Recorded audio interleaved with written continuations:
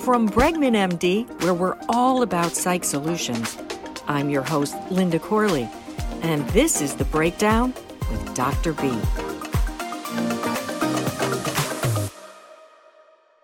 Doctor, we're talking about something really interesting today, almost like a discovery that's going on, namely because of the pandemic. You've observed it in your own practice, and you've even named it. So give us the name and tell us all about this new syndrome. Okay, Linda. And I've been seeing this daily now in my practice, now that people are kind of allowed to go out a little bit. And I have coined the term cave syndrome, okay? And basically is isolation what you crave. It could be the psychopathology of our time, Linda. And what does this mean? What's happened here is, that if we look back at the pandemic of 1918, if we scour through the psychiatric literature, we see that 40% of the people had prolonged post-traumatic stress syndrome. And this is really the psychopathology that we're talking about in today's world. Now, what's happened here? Well, there's like two groups. There's the introverts and there's the extroverts. Now, when I speak to people in my practice, and I say, well, how you doing? Well, the introverts say, I'm doing great. I love this. Doc, I don't have to go out. I don't have to do stuff. I love it. I hope it never ends. Then the extroverts say, Doc, I'm hurting. I'm going crazy. And what's happened here is, as this has progressed, people, especially the most vulnerable people, we're talking about people with all kinds of anxiety spectrum disorders, like generalized anxiety, panic disorders, agoraphobia. Okay, these are the people, and there's genetic propensity for that, runs in families. These are the people that now really are developing agoraphobia. Yeah, before you get into agoraphobia, I just want to break this down for all those listeners out there that want to keep this really simple before you get, very detailed about it. Okay. Basically, if I'm right, tell me if I'm right, the cave syndrome is all about getting to like or love being isolated to the point where it becomes dysfunctional. Is that it in a nutshell? That is it. Absolutely, in a nutshell. Now, in terms of, I don't know how many people remember Patty Hearst. Right.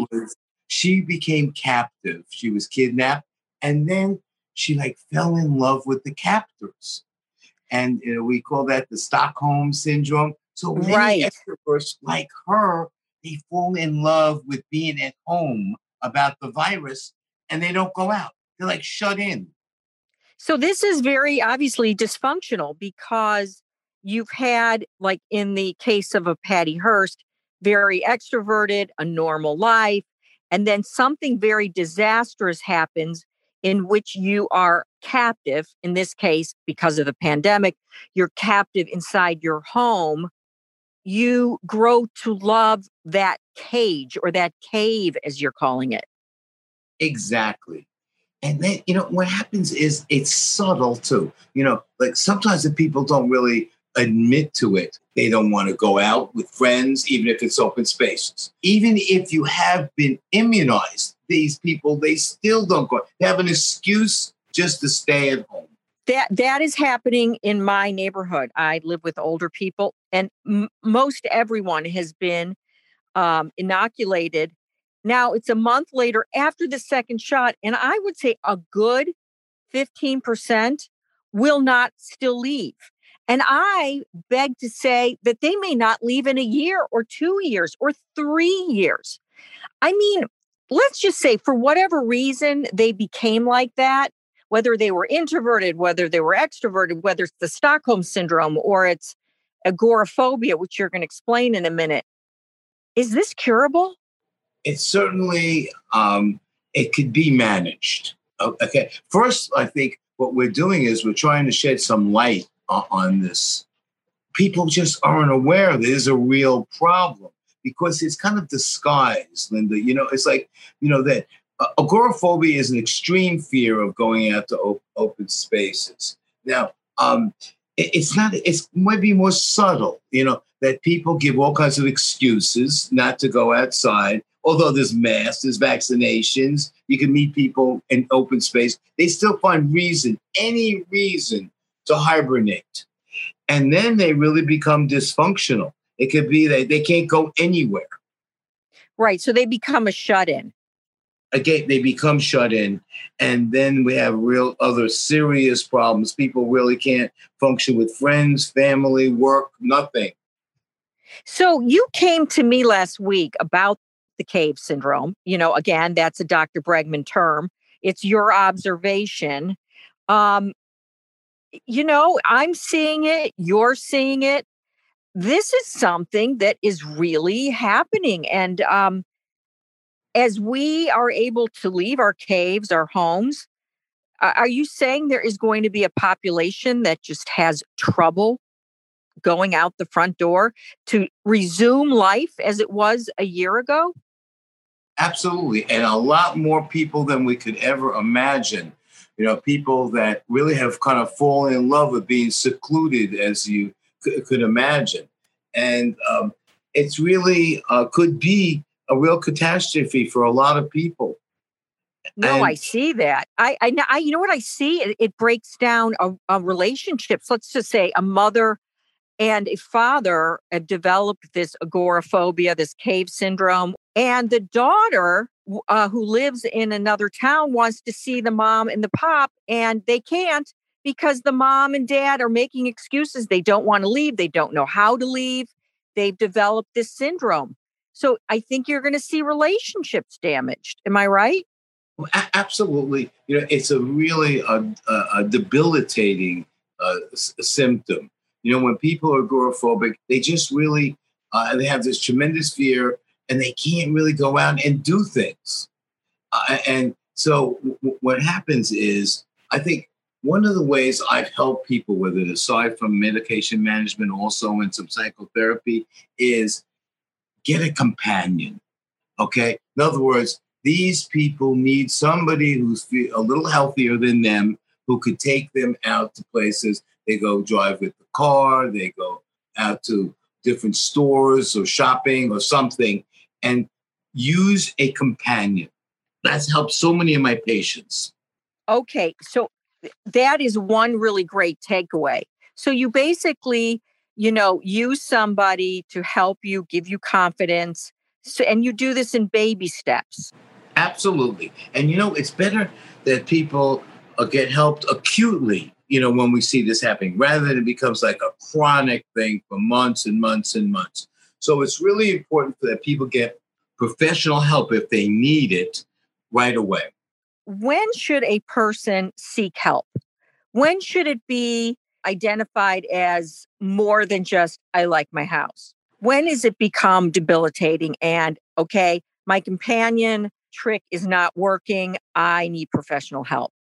Well, I think, what happens is, because it's on the spectrum of anxiety disorder, people really are just terrified. I mean, you'll see if you bring things up, they have an exaggerated response to going outside, to being in places. They've had severe panic attacks when they have tried, to go out. They're filled with generalized anxiety and fear and worry that's just out of the normal, for anybody. So this is something, like you said, that can be managed. And therefore, but I guess, as more people get vaccinated, as the numbers go down, as life resumes back to normal, if you're not seeing your friends, family coming out, maybe softly, gently give them a nudge to go seek help. Yeah, absolutely. And don't let it become like a chronic situation. So, when you could see a change in behavior in terms of how people are really socializing, getting out, and be really falling apart, that's the time to get some help. Well, I think the first step of always managing or curing something is to identify it. So this is exciting, Dr. Bregman. This is exciting that You're one of the first people to identify this.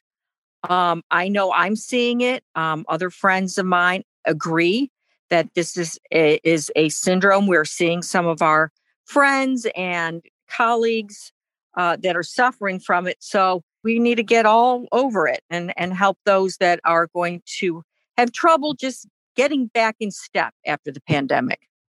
Yeah, and I think we need to talk about this some more in some of our up and coming podcasts and have some more patients to talk about. And maybe some people could be calling in even about relatives and what they could do about it. Great. I love it. And now on to our next topic.